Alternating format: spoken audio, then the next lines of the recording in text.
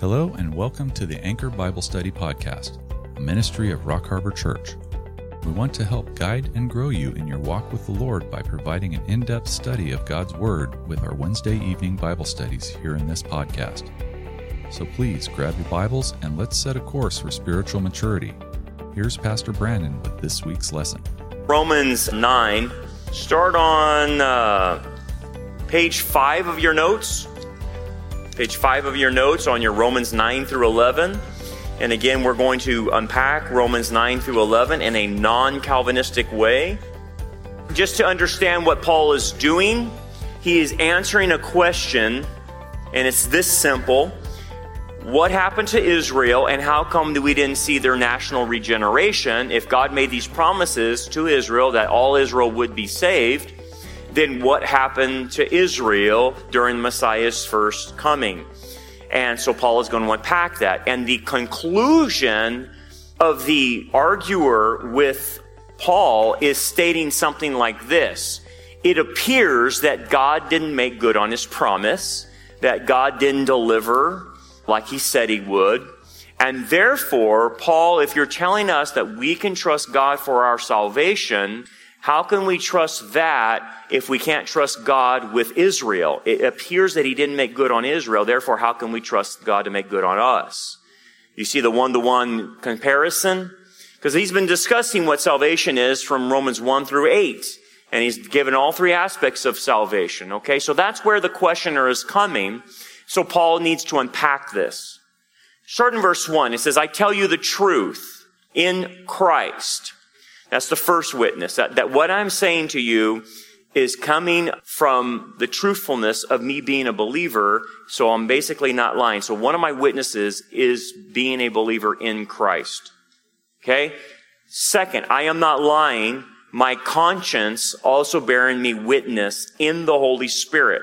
So my conscience is my second witness, and then it bears witness in the Holy Spirit. And so the Holy Spirit is the third witness that what I'm about to say.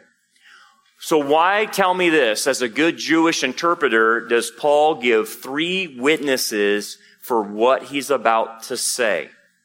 He says, my words are in Christ, my conscience is telling you this, and the Holy Spirit is telling you this through me.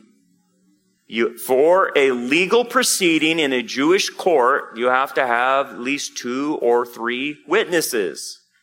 And so Paul starts his legal proceedings in Romans 9 through 11 with saying what his 3 or who his 3 witnesses are as he goes down. Okay, so this attests to his integrity. It attests to what he's about to say about Israel, okay? He says, verse 2, that I have great sorrow and continual grief in my heart. So the idea is that he is grieved over what has happened to Israel. And so he's showing his devotion to the nation. He's showing that he's part of this nation, obviously, and that he's deeply hurt by what happened. And in verse 3 he says, for I could wish that I myself were accursed from Christ for my brethren. The brethren are referring to the Jewish people. My countrymen according to the flesh, obviously biological Jews is what he's referring to. The term I could wish in Greek, it should be, it's a potential imperfect, which means that the way you should translate this is that Paul is saying, I almost wish that this could be available. Okay? I almost wish. Now, what he's saying theologically, it's not available, but I almost wish it was possible. What? Well, to be accursed from Christ. Okay, so unfortunately, a lot of the Calvinists and a lot of people misinterpret what he's saying. They're saying Paul is saying he wished he could go to the lake of fire for the sake of Israel. That is not what Paul is saying. He is not saying he wished he could be cursed to hell for the sake of Israel. He would not say that theologically. That's crazy talk. I don't know why people interpret it that way, but let me unpack the word accursed. The word accursed carries the Hebrew idea of harem. In Greek, it's anathematai, or anathema. And where anathema comes from, it comes from the Hebrew harem. And harem in Hebrew means to utterly destroy physically. Okay? So when Joshua goes into the promised land, in certain towns and villages, he will be told to harem them. Not everybody, but certain areas he'll be told to utterly, physically wipe every living creature out. Animals, babies, women, children, men, everyone who is alive is to be haremed, physically destroyed. And then on top of that, they're to burn the city down. Nothing, and they're not to take any possessions with them. So the word anathema in Greek derives its origin from the Hebrew harem. Okay? So when Paul is using this, I wish myself were haremed from Christ. Based on that understanding, what is he saying? Not sent to the lake of fire, but what? I would physically be willing to lose my physical life for the Jews. That I would be a substitute for them physically, not spiritually, but physically, if it would bring their national regeneration. So he's not saying, I wish I could go to hell. He's saying, I would physically die for my nation, is what he is saying. Okay? Why is that important? Because Paul is trying to mimic being a substitute for them, like Messiah, in which he has taught, is a substitute for us spiritually in our salvation. Okay? So he's not going too far of saying, I wish I could spiritually die for them. He's saying, I just wish I could physically die for them. If me dying would bring their national salvation, I would be all for that. Knowing that he could be resurrected and, be with Christ spiritually is what he's trying to say. Okay. He continues on about Israel in verse 4 on the next page, on page 6.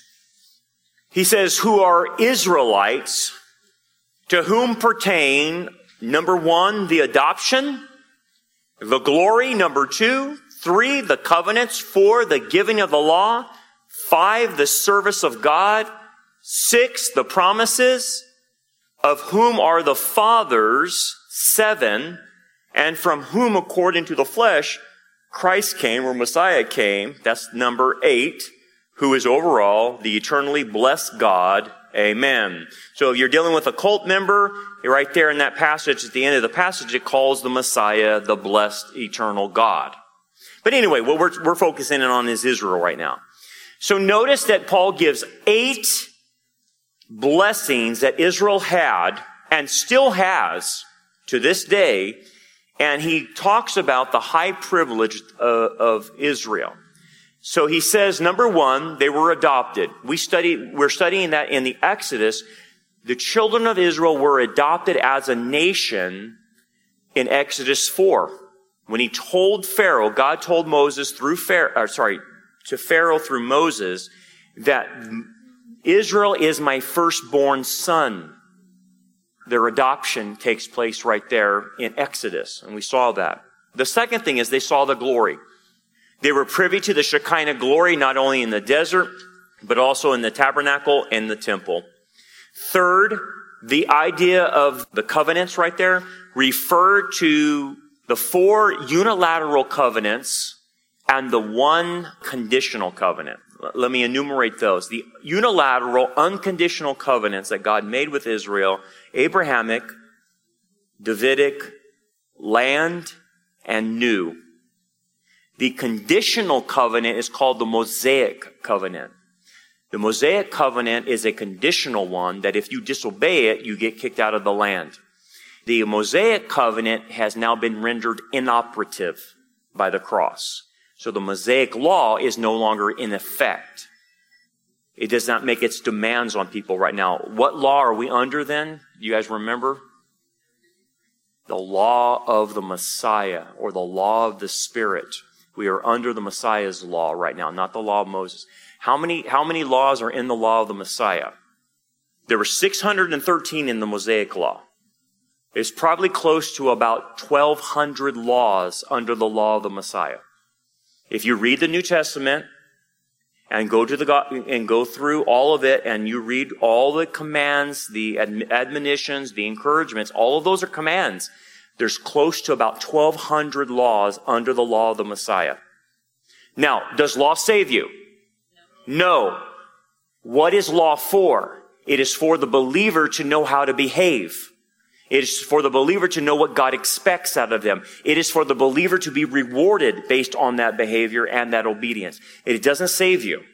Okay, so it's part of your sanctification of you becoming conformed to the image of Christ. That's what those 1,200 laws are about. Now, question. Just as an aside, because this is a big mistake that happens in the Christian world. Has the Ten Commandments been rendered inoperative? But the Ten Commandments are part of the Mosaic Law. Paul says the Mosaic Law has been rendered inoperative. In fact, according to 2 Corinthians, he says the administrations of the Ten Commandments are gone. You want to read that? I'm not preaching antinomianism because we're under the law of the Messiah. But I want to make sure that we understand this. I didn't get my glasses tonight, didn't I?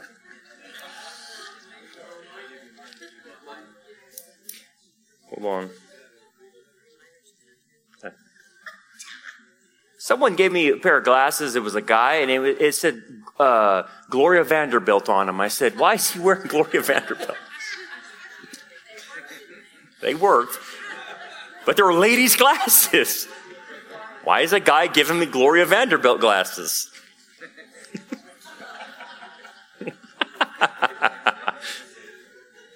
Okay. If I can find it here. Okay, I think I found it. Okay, so Paul in 2 Corinthians chapter 3, he's talking about the Spirit, not the letter, and he goes on to say where would I want to start. Let me just start in verse 4. And we have such trust through Christ toward God, not that we are sufficient of ourselves to think of anything as being from ourselves, but our sufficiency is from God, okay? Who also made us sufficient as ministers of the new covenant, not the letter, but of the Spirit. He's talking about the letter is the Mosaic, okay? For the letter kills, or the law, or the Mosaic law kills, but the Spirit gives life. But if the ministry of death, do you know what the Ten Commandments are being called right now by Paul? The ministry of death. Why?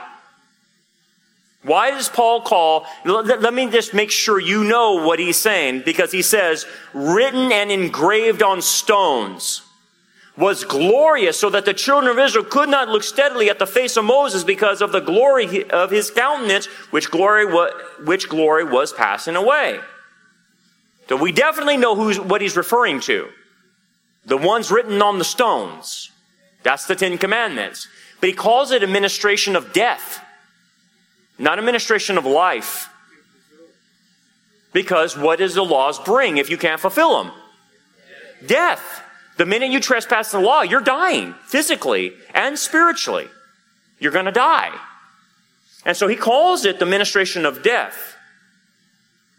And he continues on, how will the ministry of the Spirit not be more glorious? He's referring to the ministry of the Spirit now under the Messiah, the law of the Messiah. For if the ministry of condemnation had glory, the ministry of righteousness exceeds much more in glory. For even what was made glorious had no glory in this respect, because of the glory that excels. So in comparison, he's saying the new covenant, the law of the Messiah has more glory than the law of Moses, is what he's trying to say. For if what is passing away was glorious, the Mosaic law, what remains is much more glorious. Therefore, since we have such hope, we use great boldness of speech, unlike Moses, who put a veil over his face so that the children of Israel could not look steadily at the end of what was passing away. And he continues on, but even to this day, when Moses is read, a veil lies on their heart. Nevertheless, when one turns to the Lord, the veil is taken away. Now the Lord is the Spirit, and where the Spirit is the Lord, there is liberty. But we all, with unveiled face, beholding in a mirror of glory, are being transformed into the same image from glory to glory, just as by the Spirit of the Lord. Okay, what is his point there? His point is that the Mosaic law, and he'll say this in Romans, cannot bring life, it can only bring death.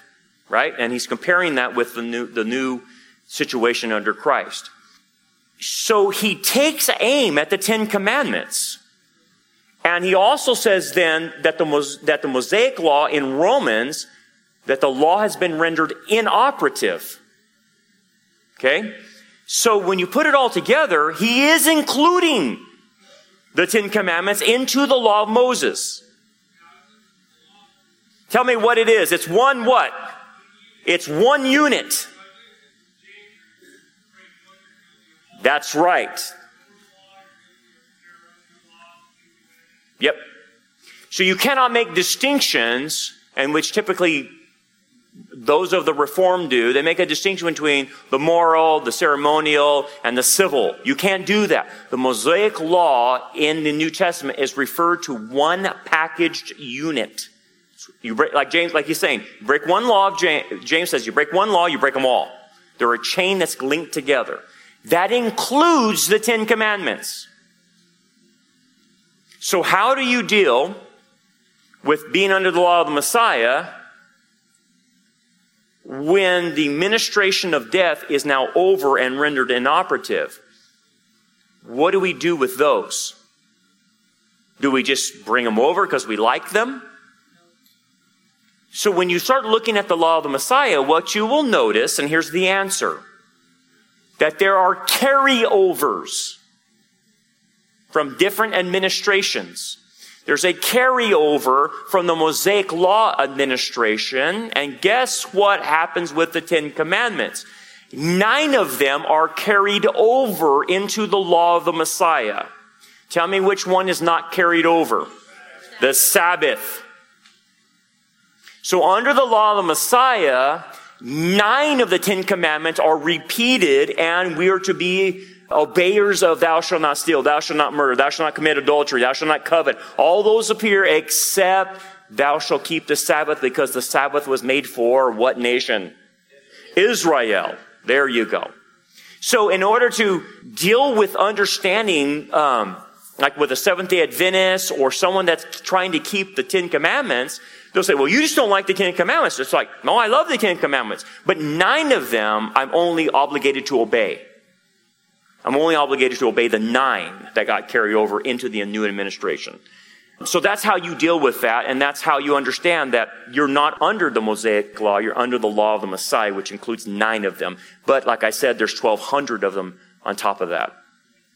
Yes. Yes, and it's Christos in Greek, but it's Messiah in Hebrew. The other term Paul will use is called the law of the Spirit. The law of the Spirit of life. He'll use that term too. And again, in every administration, there's always law. What was the law in the Garden of Eden? What was the one law? You can't eat of the tree. Right? That's just one law. They broke that one law. So in every administration, there's law. In the Messianic kingdom, there's law, by the way. Are there carryovers from our law to the Messianic kingdom? Yeah. But there's different laws too in the Messianic kingdom. So it just depends on which administration you're in. Okay, that being the case, so they had the blessings of the Abrahamic land, Davidic, and New, and the Mosaic covenant was rendered inoperative, but they had that as well. That's conditional. And then they had the law, obviously the Mosaic law given from Mount Sinai. The idea of the service there, it says the service of God, that's referring to the temple practices and the tabernacle practices that the priests did. And then it says and the promises. The promises are also embedded in the covenants. That's what the covenants are. They are promises, but there's more than just one promise. There's multiple promises. Like, for instance, one of the promises about the nation of Israel is they will be the head of the nations and not the tail. That's one more promise on top of the other promises. And then you got, it says, of whom are the fathers? That's talking about Israel's heritage. They're linked to Abraham, Isaac, and Jacob. Why is that important? Because the Abrahamic covenant was made with the patriarchs. Therefore, the Abrahamic covenant applies to every living biological Jew today. And then eighth, the last one is the Messiah came through them. Okay. Why is he saying this? Why is he going through this big argument to the Roman Christians about the importance of Israel? Because I can tell you what they're doing. Take a guess what a Gentile would start thinking of when they watch Israel and they're in a state of unbelief and they've rejected their own Messiah. Please tell me what Gentiles automatically think without having, I'm saying, erase your mind of what you know about Scripture. What automatically have you seen in church history when the Gentiles look at the Jews in unbelief? Thank you. Throughout all of history, we know exactly what Gentiles who do not have their minds conformed to the Word of God, what they automatically think when they see unbelieving Jews. They are forsaken of God. They are rejected of God. And then you get the whole anti-Semitic mentality that comes through, which the church did early on. By the 2nd century, the church is anti-Semitic. The Catholic Church is anti-Semitic. The Reformed Church was anti-Semitic. Even to this day, there's churches that have replacement theology. That's another version of anti-Semitism. Okay, so Paul is saying all this to some bozo there in the Roman church who is saying, God's done with Israel. Look at them. They're all in unbelief. And so therefore they rejected God and God has rejected them. They're done. That's the kind of bozo that Paul is having to deal with. Okay? Guys, it's no different than today. There's theologians who have PhDs who are saying the same thing. That God is done with Israel. That God has rejected Israel and now has made the church Israel. Is that true? No. So Paul then goes all through these glories of what Israel has, and they still have them.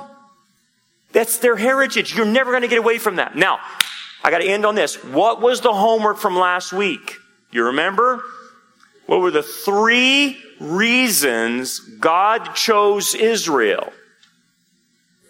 Number 1, they're the least of all nations. That's Deuteronomy 7:7. They are the least of all the nations, and that's why I picked you. What's a second reason? I think I mentioned it last week. The promises to Abraham. That's Deuteronomy 4:37. The fact that the Jews are offspring of Abraham, Isaac, and Jacob means that they're in a covenantal relationship because of their father Abraham. So in essence, what you could say is the reason God chose the people of Israel is due to the promises made to Abraham. That's number 2. And this is the one I forgot. And I could not believe I forgot that, but it refreshed my mind.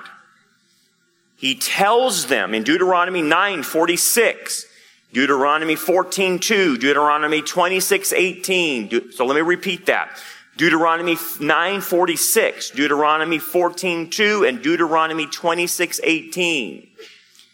That he chose them to be his possession. Now, why would he do that?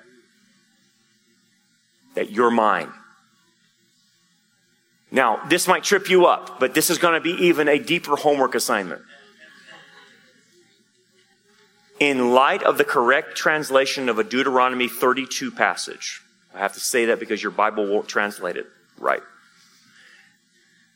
But let me give you a clue. And this will really help you to understand why God chose Israel as his possession. You're mine. You're my nation. Okay? If you go to Deuteronomy 32, and unfortunately, most of your Bible translations are not going to translate this correctly. And so let me tell you what the Dead Sea Scrolls and other translations translate this. And I think it's the correct one. Verse 9. when the Most High divided their inheritance to the nations, when he separated the sons of Adam, he set the boundaries of the peoples according to the number of the children of Israel. Now, that's the mistranslation. I'll explain that in just a second. For the Lord portioned his people, Jacob is the place of his inheritance. Now, this passage is tied to the scattering of the nations from Babylon in Genesis 11. Okay, so follow me on this. The mistranslation, when we get to the older, and I'm not saying the older is always the better translation, because you have to go by majority text and whatnot, but the older translations, like the Dead Sea Scrolls, I think are more accurate, and it's based on this. It says, when God portioned, set the boundaries of the people, it's referring to the Tower of Babel, according to the number of the children of Israel. That translation doesn't follow. It's a non sequitur. What do you mean? Did Israel exist at the Tower of Babel? No. So that's where the mistranslation comes. Do you know what it really says, like in the Dead Sea Scrolls and other older translations? According to the Banacha Elohim, that he separated out the people. Now that makes sense according to Deuteronomy 32, and then I marry it with Israel becoming his nation, because Deuteronomy 32 is telling you what did he do to the nations. He separated them according to who? And gave them over to them. The sons of God. The nations were given over at the Tower of Babel to the Banacha Elohim and who they were worshiping. You want to worship them? Then go be a nation that does worship them. And I'll start over and choose my own nation. It's a picture of Romans 1 on a global scale. So what was happening at the Tower of Babel? Who were they worshiping? Themselves, obviously, but they made a tower unto the stars. You know what the stars represent? Demons, fallen angels. They were worshiping fallen angels at the tower. So God, in essence, in the Tower of Babel, not only scattered them by the languages, but according to Deuteronomy, I scattered them and I assigned them the very ones they were worshiping, saying, you want to worship that fallen angel? Then go right ahead. He's your one that you follow. And so all the nations had rejected Yahweh. And so what does Yahweh do? I'll build a new nation. And how does he do that? It's his own. He's given the rest of the Gentiles over to the false gods that they follow. But I'm going to start with this. How did he start a nation? With one guy. He started the Jews with one guy. So he calls Abraham out of the Ur of the Chaldees. And then at that point starts the promises that I have a nation. So one of the reasons, the third reason Israel is picked is because they're chosen to be this nation that belongs to Yahweh and will do what? Serve him, but to do what? Are you talking about their role now? Their role now. So I've moved into he's picked them, okay. But he's picked them that you're my possession. To share. To do what? To the nations I gave over to the fallen angels. What? Plow them? To get them to come home. To get the ones I scattered and I gave over to their fallen angels, I'm sending you, Israel, to go back and retrieve them. To be a light to who? To the Gentiles. Okay, use the Hebrew word. Goyim. The nations, the ethnos. I gave them over, but your job as a nation is to be a holy royal priesthood in order to get the Gentiles back to me. But according to what? Forcing them? According to their free will.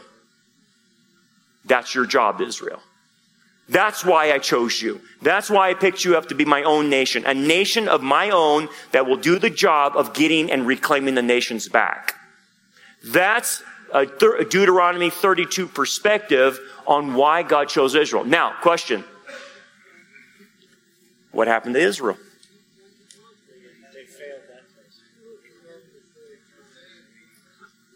See, you see where the interlocutor, the arguer with Paul is coming from? The interlocutor knows more theology than you think. He is saying, I know the Deuteronomy passage.